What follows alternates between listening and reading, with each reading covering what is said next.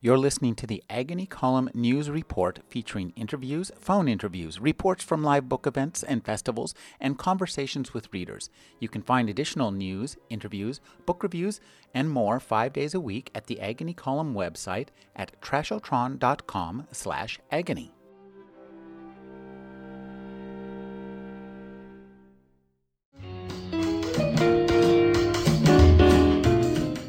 Coming up next, we have Sloane Crosley. It's the Agony Column. Stay tuned.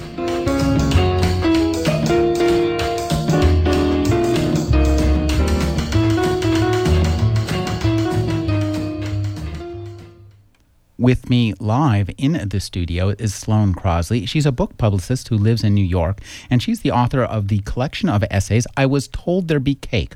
Her work has been published in Playboy, Maxim, Salon, the New York Times, and Vice. Her new collection of essays is titled, How Did You Get This Number? Thank you for joining me, Sloane. Thank you for having me. Sloane, I love these collections have really nice themes that kind of emerge through each of them. And I kind of wanted to talk about how that happened, because it seems that, it's so kind of bubbles under. When you were writing these essays I Was Told There'd Be Cake, I love how the title reflects that theme of kind of disappointment. And it's life's little disappointments, isn't it? It certainly is. I'll tell you right back, I like the idea of something bubbling under. Because it certainly wasn't something, it sort of digs its roots in a theme as opposed to being something conscious that you enter into. I mean, I think it's hard with humor collections. There's a lot of pressure from both the reader and the marketing department, frankly, to produce some sort of cohesive theme that you can sum up in a sentence. David Sedaris has Paris, Chuck Klosterman has music, David Rykoff has being Canadian. I wasn't sure what I had, and general disappointment seemed like kind of a theme, but really kind of the brand of humor it was. Entering into a situation, you think it's going to go one way, and the humor comes from the gap between your perception and how it actually ends up going. Now, you're a book publicist. True. So I wonder if you would talk about the gap that you must experience when your book itself is subjected to publicity. There is some sort of disconnect. I mean, I think there's a disconnect for every author who's writing something that's personal. Anything that uses, where I is the most common vowel. You try to have there be sort of a very, to hit closest to the whole possible of who you really are when you're trying to write about yourself. But it does create an extra layer of remove when you're trying to look at things from a media perspective and giving interviews. Although, the truth is I didn't write something like Running with Scissors or something where I feel like I have to be excessively careful. I can just sort of talk as I am now. Well, one of the things I think about this book that made me very glad, and both your books, is that when I read Nick Hornby's High Fidelity, I really liked it, but I also thought that Nick Hornby was a traitor to his sex, and that book should be withheld from all women because it actually gave a fairly accurate vision of the way men thought. And we can tell you, but now we're going to have to kill you. Yeah. Right. and I'm glad that you are actually, I think, equally a traitor to your sex and give us and give us an idea of how women really think in both these books. Well, I am at once flattered by that and the idea that because seeing the perception of it out there as a female voice that's not entirely chicky, that's not entirely, the cosmos and sort of disproportionately obsessed with boys and what other people think, and really just sort of something that doesn't feel like a woman's writing all the time. I mean, this isn't to say I address boy subjects, although there is an essay in the new book about seeing a bear get shot, and an essay in the old one about video games. So there is certainly, an angle there, but that's, a good thing. In other words, if you think that's how women think now, that's good. You shouldn't think that we all are secretly concerned about boys and hair and whatnot. But at the same time, it's a lot of pressure to feel that you're somehow speaking for the trees. You're the sort of Chicky Lorax kind of. you started your career as an intern, and you give us a delightful look at that with the Ursula cookie. Talk about how you found your way into the world of literary publicism. Publicism. Oh my gosh. Sorry. Careful, you'll catch it. I think, I went to school for archaeology and anthropology, which is telling in some ways. I think I'm still sort of interested in other people's stories, maybe in a more current sense, and a less sort of dead archival sense. But I interned for all magazines. I interned for, magazines like The New Yorker, and that's what I thought I wanted to do. And then I sort of fell backwards, or bubbled down, I suppose would be the correct terminology here, into being a literary agent's assistant, because I had a friend who, post-grad, I couldn't find a job in magazines, which has now become difficult again. And I had a friend who took a publishing course, and she said, it's so great. Editors talk to us, and literary agents talk to us. And I thought, yes, of course, literary agents. And I went and Googled what that meant. And then I found a listing and applied and became an assistant to a woman who had a very strong personality. And that essay is about me trying to manage that.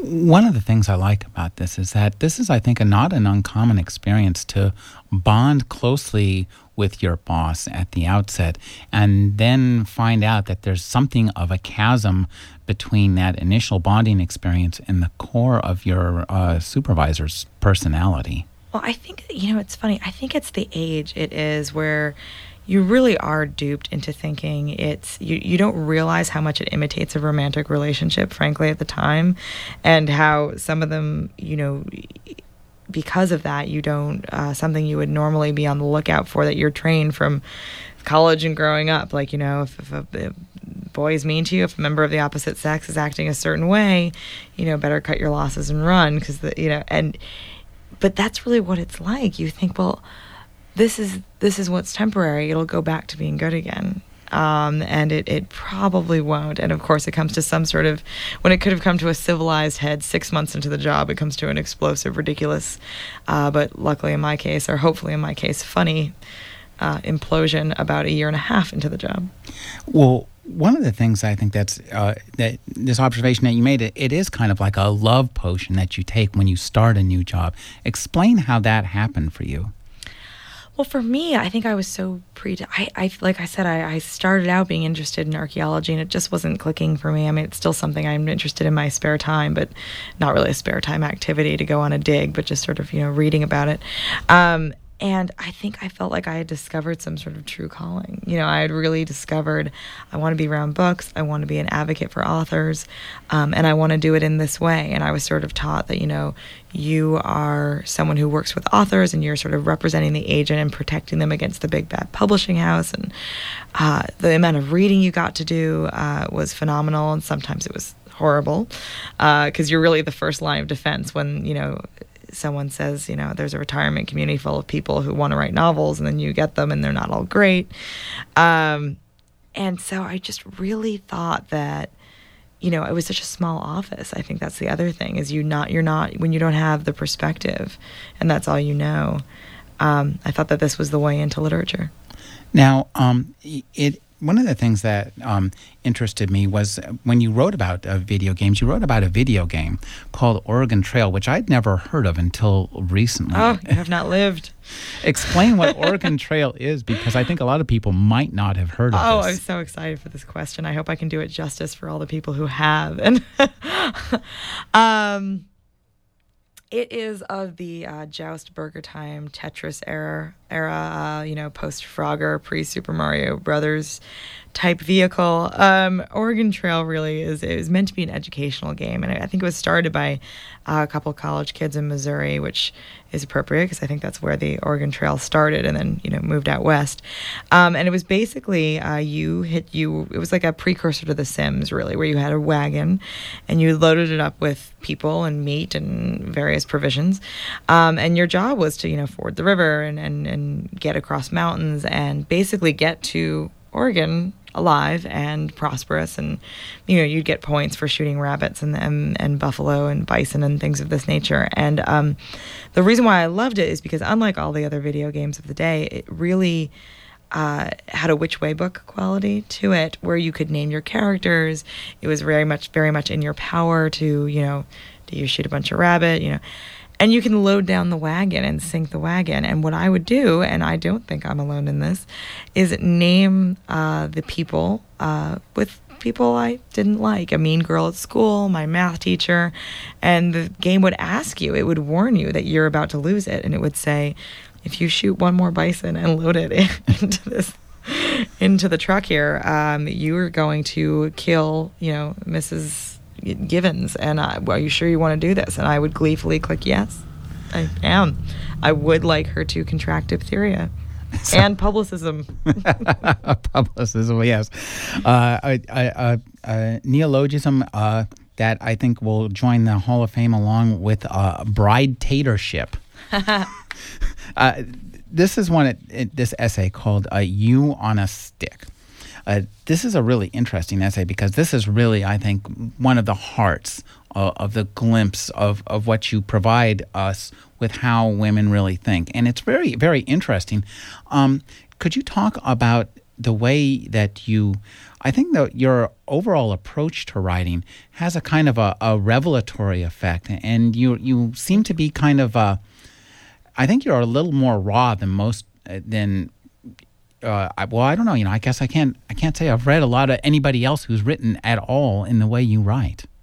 Oh, well, thank you. I mean, I think that, for humor essay collections, there are so few of us. I mean, this is the trick, is to find a vocation where there are very few people who are famous for doing it. And because they'll all be good, and then you get the automatic comparisons in the reviews, even if they're completely unearned.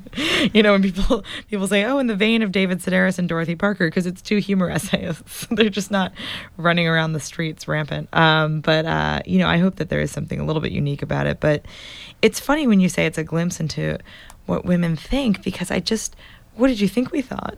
I mean, before this, I'm just wondering what parts people do pick out. I mean, I think I know what you're saying, but at the same time, I think we all just want to feel comfortable with each other and relieved. And, I think when you're having difficulty communicating with a member of the opposite sex, part of you, all you want is for them to see you normal. See you go home after work, flip through your mail, sit down, TV, see how incredibly sane you are. And that's what we want to see of you too. Just the normality of the details of your life and how they do sort of overlap with the details of our lives. So I guess that's what the humor comes from. Well, in this essay, we get a look at your participation in a wedding, which is something, I mean, most men don't have no anticipation or even interest in weddings. I mean, even your own wedding may not thrill you to the extent that it'll thrill the friends of the bride. Well, it's like baby photos, right? You got to select, tops 10, send those out, and then just drop it. So talk about creating, what happened to you and creating this in an essay. What led you to write about this in the first place? Well, it's funny. It's the same thing with the new book as the old book, where I don't necessarily sit down and think, what stories do I have that are worth sharing? Because that's, it's sort of a blog or a diary entry or even a cocktail party really is for. And I feel like you have to think about what is a larger theme and then see if you have the corresponding story to go with. And I mean, sometimes you've got an extraordinary story that, and you'll make it work no matter what. But for the most part, it actually works in reverse. And so, that bridal essay that you're referring to, that's in I Was Told There'd Be Cake. I think a little bit confused by how disproportionately annoyed I was with this woman. and why this was so infringing upon my life. The story of that essay is really that I was asked to be a bridesmaid, which is not the worst thing in the world, but I will ruin part of the essay, a twist to it, and say that unbeknownst to me, halfway through, I find out I'm the maid of honor, and that I hadn't really spoken to her in about a decade, beyond a birthday card here and there. So I was surprised to be asked at all. And so it was just sort of an exploration of how women really relate to each other now, and why is it such an affront, and where are the rules and what are the lines? Well, one of the things I thought that was very funny was how complicated all this is and how much work is involved. I mean, if I'm going to go to a wedding, as much work as I'm going to do is maybe put on a suit. Right. Well, that's. I mean, you guys also have that great short hair that you walk around having. Such a nice thing. We have, and there's actually, it's funny. There's that wedding, and almost as a counterbalance to it. In How Did You Get This Number? I go to a wedding in Alaska for a very dear friend who I loved and I still love, and it's funny how I had to do much more in a way for that, but didn't mind it. Mm-hmm. And that's the thing, is that the role play that women are forced to, the various accessories we need all the time, in terms of human accessories. Here's your boyfriend, here are your best friends, here are your girlfriends that media is telling you to, have. And I think that this woman, not the more recent one I went to Alaska for, but the previous one you're referring to, had fallen so thoroughly into that trap that growing up she was an incredibly independent spirit. She was so funky and so cool and such a theater kid kind of girl. And then all of a sudden she got married and thought, well, I need 5 bridesmaids. You guys don't think like that. No. One of the things I like is that how you show us a really complicated kind of series of social relationships. It makes sense that you're an archaeologist, anthropologist, because there's almost an anthropological slant to you, because you're not involved in it in either an emotional or even necessarily a girly manner. Right. It's like a series of ever increasing chores with more and more rules. There's no pink script on the cover. I was very adamant that I was told the brie cake not be printed in icing. Yeah, I mean it's and that's, I think, what saves you from a pitfall, or that I think a lot of young essayists or young writers have. I mean, there's that whole idea that if you're in an MFA class or an intro to writing class, people are writing fiction, they're really writing about themselves. They write a story about a girl who or a guy who goes on a bad date, and then the guy, when they're analyzing it, afterwards, forgets to say Jim and starts saying, well, when I did this, and that's sort of the weirdly common thing that a lot of young essayists have, because I feel like they or when you're writing in the first person, that danger to just be total navel gazing, to think that the fact that you're there is story enough. But really, you do need to observe something larger. You need to separate yourself from a situation while still being involved in it, which is, I think, a feeling that everyone has. I mean, it's that feeling when you're at a party and you feel a little bit of remove, but you're still at the party, And that goes to the theme of this book of disappointment, of that gap, and you observe across that gap quite well. Thank you. One of the things I think that's just wonderful about both these books is your language and your sense of phrase, your ability to complete a paragraph, and your ability to come out with a knockout line about every 3 or 4 paragraphs that you just have to stop and read out loud to somebody. Do those just roll off the tip of your word processor? Word processor is right, because I'm such a Luddite. I don't even have the internet at home.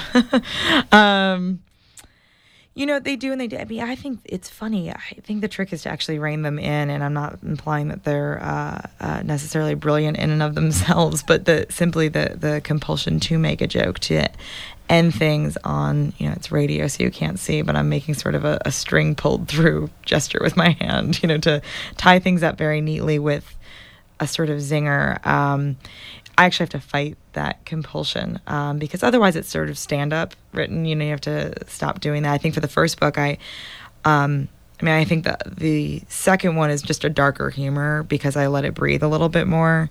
But the first one, I fell into narrative nonfiction by accident. So I felt I was like, well, why am I here then if not to make jokes and not to be the dancing monkey with the cymbals? So now it's a little, I've let go of that a little bit.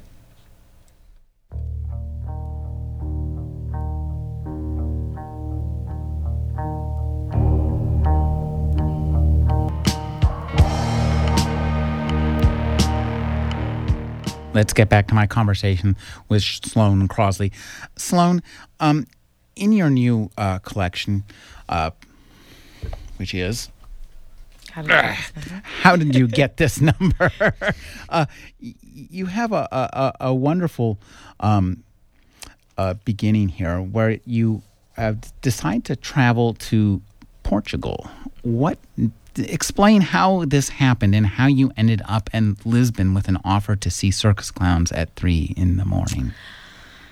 You know, the usual ways that happens. I had, just before I turned 30, I had always sworn to myself, when I was a little kid, and I think there's some great Joan Didion quote that I'm about to botch about staying true to your former self. And I think she meant just sort of, when you were 22, but I decided to interpret that as 9 years old, and still do on a daily basis. I like to, if I'm in a hotel room, I'll jump up on the bed for a while, it's kind of fun, and eat dessert first and that sort of thing. But anyway, so I decided to spin a globe, which is what I'd always wanted to do, and point and go to wherever I pointed. And I made myself some sort of adult rules to go along with this, such as no war zones. I was single at the time, so I thought no places that are going to sort of, depress me because they're so wildly romantic, and no places that would deplete my entire life savings. So, the practically inaccessible island off the coast of Osaka was not in the cards. So I thought, well, that should leave enough. I spun it, and I smacked my finger right in the middle of the Atlantic Ocean. I thought, well, no one's looking. I'll just do it again. And so I did it again, and I hit Portugal. And I thought, okay, here we go. And I went for about a week, and I went in December. Now Lisbon is not, not the most popular city in Europe. It is certainly not the most unpopular city. But in December is the thing. And I heard no one, I was the loneliest, only tourist among all the citizens in Lisbon. And so it was a very sort of strange, bizarre time. And I eventually befriended a band of Portuguese mimes who were really bad at their job because they spoke, but they spoke Portuguese. So we ended up communicating through some paper scribblings, and I won't ruin the essay for you, but they ended up befriending me. One of the things you experience in Lisbon is what you call QVC porn. Tell us about as much of this as you can on National Public Radio. I know. Oh man. Well, I won't reenact it for you. That should cut down on the salaciousness. Basically, the time difference was working in my favor, but my social life was not, because I didn't want to go out and get completely hammered, frankly, in the middle of what turned out to be a pretty serious party city. It's not like Ibiza, but it's up there. And then, be totally by myself and really realize that there was no one around. And so, I would stay up late, and I try to have, a glass of wine at a bar, but I would just biding my time until bedtime, really. So I'd watch TV. And the only thing that came in, bizarrely, on my little black and white TV in my, bad hotel room was QVC stations that were obviously meant to sell you practical products, but they did so with a lot of topless women and half-naked men, and they just did things that no one should ever do with a carrot peeler. And I just was transfixed watching it. And so my line in the essay is that, half the stations are QVC and half of them are sort of softcore porn, and then, if there's a margin or a Venn diagram overlap, they're both. One of the things I think that comes out in both of your books is, your origins in suburbia. And I think suburbia is something that's not been written about very well, but I think you do capture suburbia very well. There's a wonderful screed. I think it's in maybe Bastard Out of Westchester, where you talk about your origins in suburbia. And you now live in the big city. So there's, well, in New York, that's a big city compared to here, Santa Cruz. And I've actually never gotten out of suburbia, and I don't intend to be quite honest. So tell us about the gap between your upbringing in, sterile suburbia and your life now. It's funny. I think I was talking to someone the other day about, it's weirdly a similar question to the sort of speaking for women question, where someone was asking about, what's important to our generation. How would I characterize our generation now? And I think being 30 years old, the idea is that we're just getting used to the fact that we have a generation, that you can point to someone who's 24 or 25 and say, that's different. And the same thing is sort of true of suburbia, where it just felt like what was normal, and then you move out and you realize how small certain things were. You realize why you were frustrated, and you kind of wish you knew them when you were in it. And it's just, it's really hard. I mean, fictionally, there's been, Revolutionary Road. There's been tons of portrayals, John Cheever of suburbia, but it's really hard to capture it, because I think the general consensus among the writing community and among the human community is that it's not worth necessarily capturing in literature, because it feels like a place in between. Small town, definitely write about it. Big city, definitely write about it. But suburbia, it's like, well, here's my house that looks like my neighbor's house, and here's the mall that we all go to, and here's and it's hard to figure out how to capture it, and how to capture the sort of culture and the Lord of the Flies kind of microcosm of it because it doesn't have borders the way a small town, or the way the poetry of a small town, or the way a big city has. Well, one of the things I think that's interesting is that you have this line in there about you say sometimes we can't know what we want until we don't get it. And I think that this is a really telling vision of the that kind of ennui, the angst, that tension that we all feel, as you say, between life in a city, in a large urban environment, and life in a very small town. I think, that's the thing, is that when you're overwhelmed with decisions, and then you're overwhelmed with possibilities, and it's a fortunate situation, so you feel bad even complaining about it. I have food and shelter, and that's good. So let's move on from there. But I think sometimes you didn't really realize what you wanted until you think, well, I don't have enough of something. And I don't mean, actual, money or financially or anything like that, but just, I haven't lived in enough places, or I don't have enough of this kind of people in my life, or I haven't done a certain kind of thing.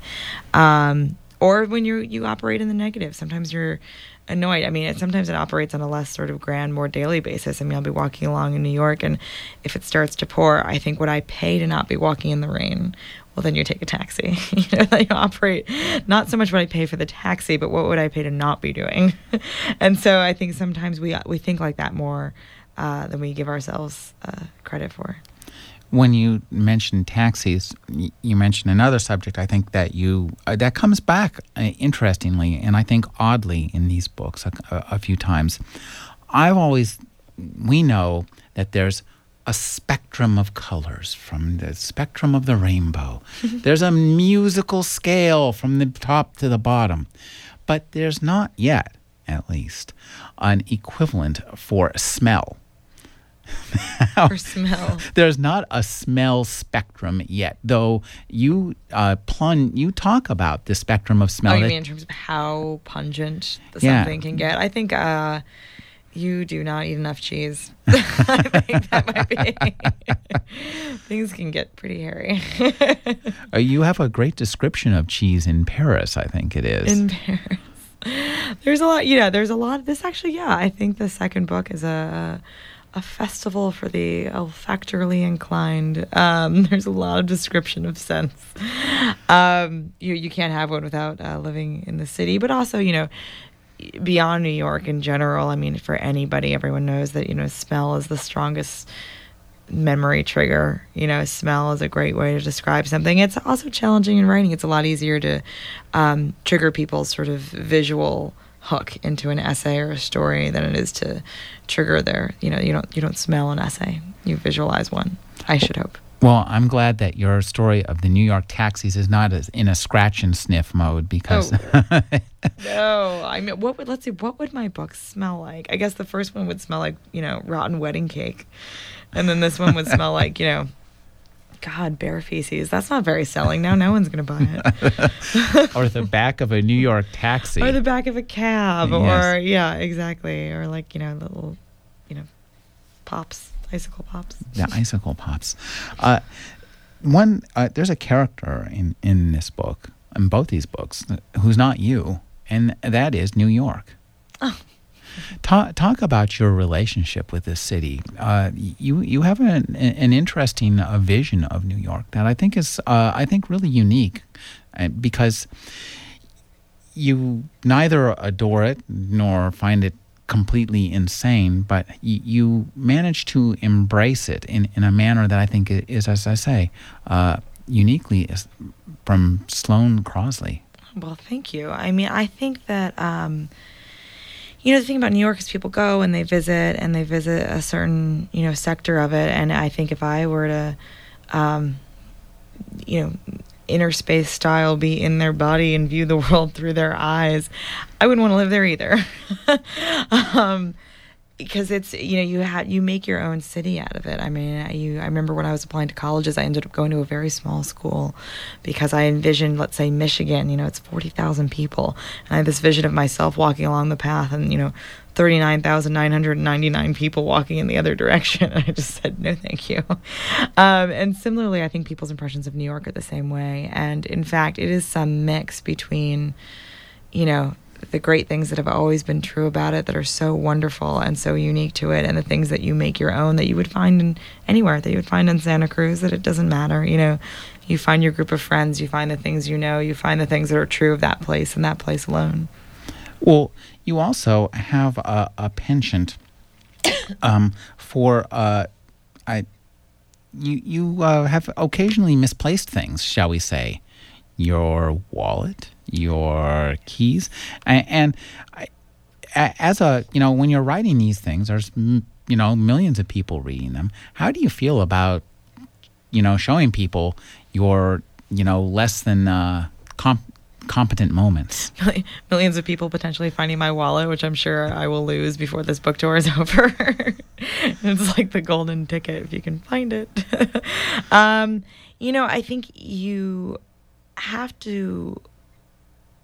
That kind of stuff doesn't feel very risky to me. It really doesn't. I mean, the stuff about, being lost all the time. Here's my crazy learning disability. Here's my, Oh, I suffer from that too. Thing. I don't know which way's up, that kind of thing. It's a lot of people suffer from that stuff. And so that's not really saying I have this rare thing, but, plugging into what other people already know, leveling with people. What's dangerous is the bigger stuff, is the, I had my heart broken. I secretly think this. I am a bad volunteer at a museum. I am a bad friend in this respect. That's the stuff that's risky. I mean, I don't think people are judging me because I lock myself out of my apartment a lot. I think it's, that sort of spacey endearment as opposed to, that stuff is for humor, and there's other stuff in these books that's for risk.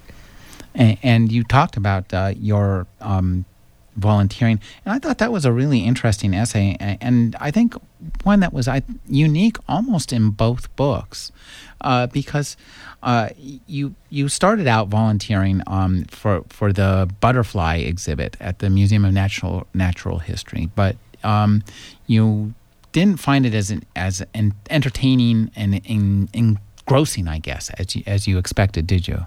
Well, I don't think that you volunteer to be entertained. I mean, that's, that would be kind of hilarious if you, taught little kids to read and they just weren't telling you enough jokes and you thought, well, why am I here? I don't think that's why you do that. But I really had this sort of wave of do-gooderism that I wanted to enact somehow.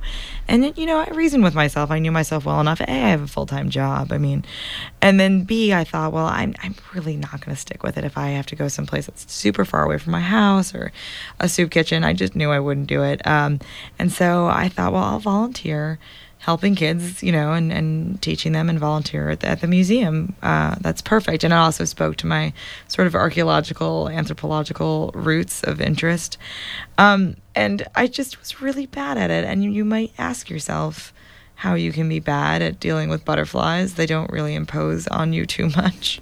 But, little kids would ask me, where do the butterflies go when they die? And I felt I was wholly unqualified to explain to them what their parents had not explain to them and talk to them about butterfly souls.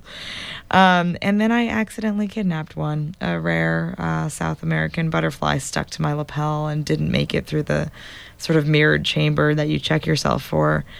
And the story is about me trying to return the butterfly to the museum unsuccessfully. There's just this wonderful moment of kind of, I think,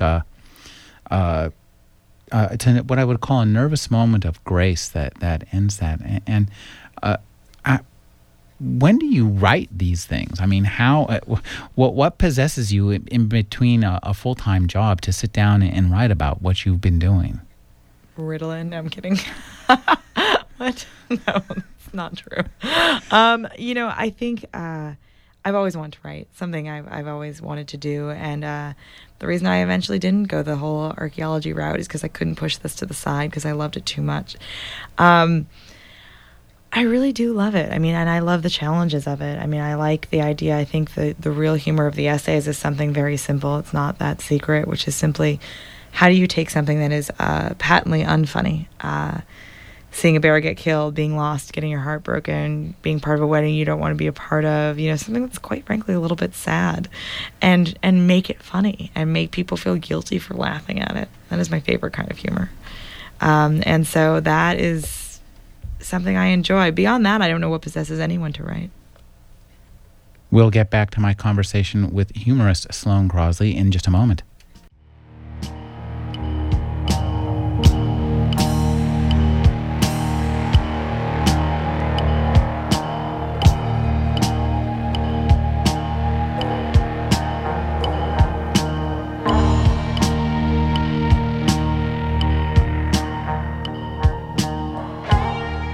Return to my conversation with Sloane Crosley. Her new book is How Did You Get This Number? Sloane, one of the things that I really loved about this essay about the grizzly bear was that you just offer us such an entertaining vision of somebody who subsequently became on, a complete news cannot avoid her personality. So talk about that. When you were writing about it, you just throw a couple lines in about the governor of Alaska. Oh, that part. I was hesitant to actually throw in any kind of current events. I mean, I think that, there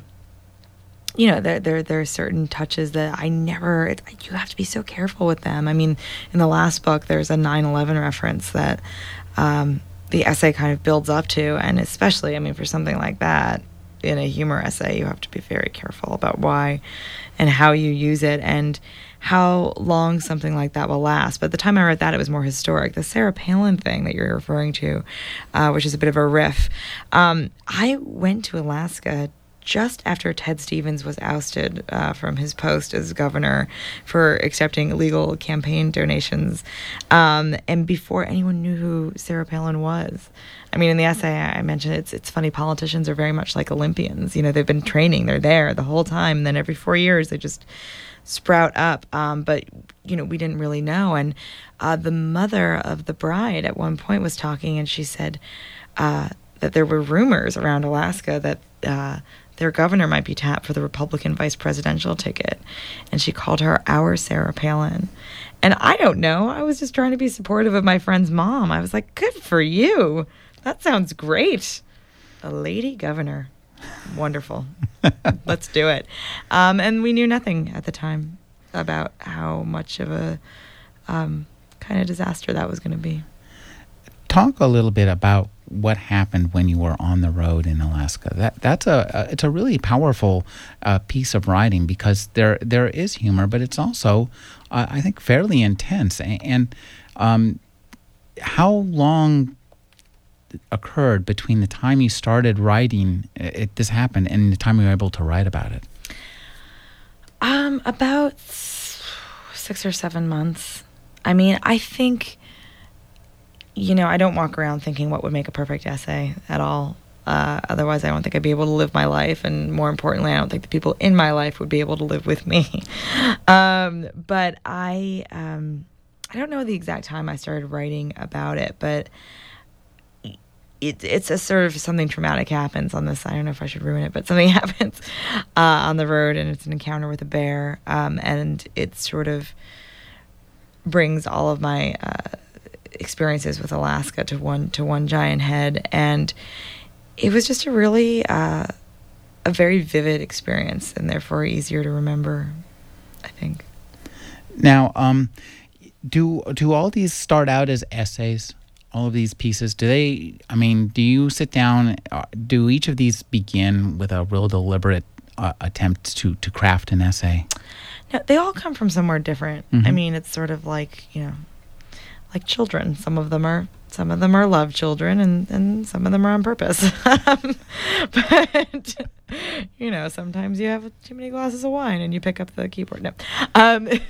But they all start from a different spot. A lot of times I imagine the endings first, which is sort of a strange tick, because most people are better at beginnings. But when I sit down to write them, I do have a structure in mind, especially with these ones. These ones are much, and how did you get this number? They're much longer than they were. And I was told there'd be cake, and so they needed to be sort of reined in and, controlled a little bit. I totally didn't answer your question, did I? I forgot what the question was. That's okay. Sorry. Now we have just a couple minutes left, but I want you to talk about the HBO pilot you've got going. Yes, well, HBO optioned my first book. I was told there'd be cake for series. And I'm actually writing the pilot. So it's been a very interesting experience, basically joining these essays into what would be a pilot. I mean, I don't know if it'll ever get made. But, because it came out naturally, obviously, as essays, not as poetry or song or ukulele music or a screenplay. So it's been interesting formatting it. But I love writing dialogue. It's some of my favorite stuff to write in these essays. So it's been really fun. Well, it must feel kind of odd for you to write, to cast yourself. Are you going to be in the series? Are you going to narrate it? Or how's that going to work? Some version of me, just like the essays, some version of me. I've been speaking with Sloane Crosley.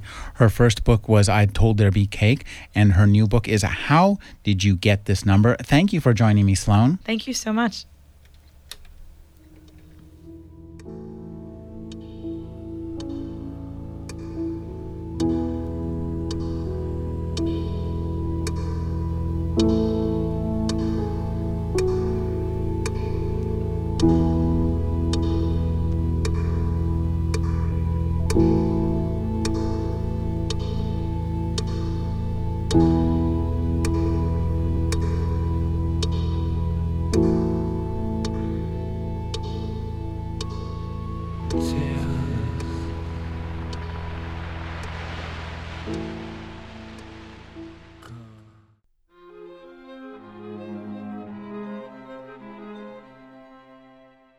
You're listening to the Agony Column News Report, featuring interviews, phone interviews, reports from live book events and festivals, and conversations with readers. You can find additional news, interviews, book reviews, and more 5 days a week at the Agony Column website at trashotron.com/agony.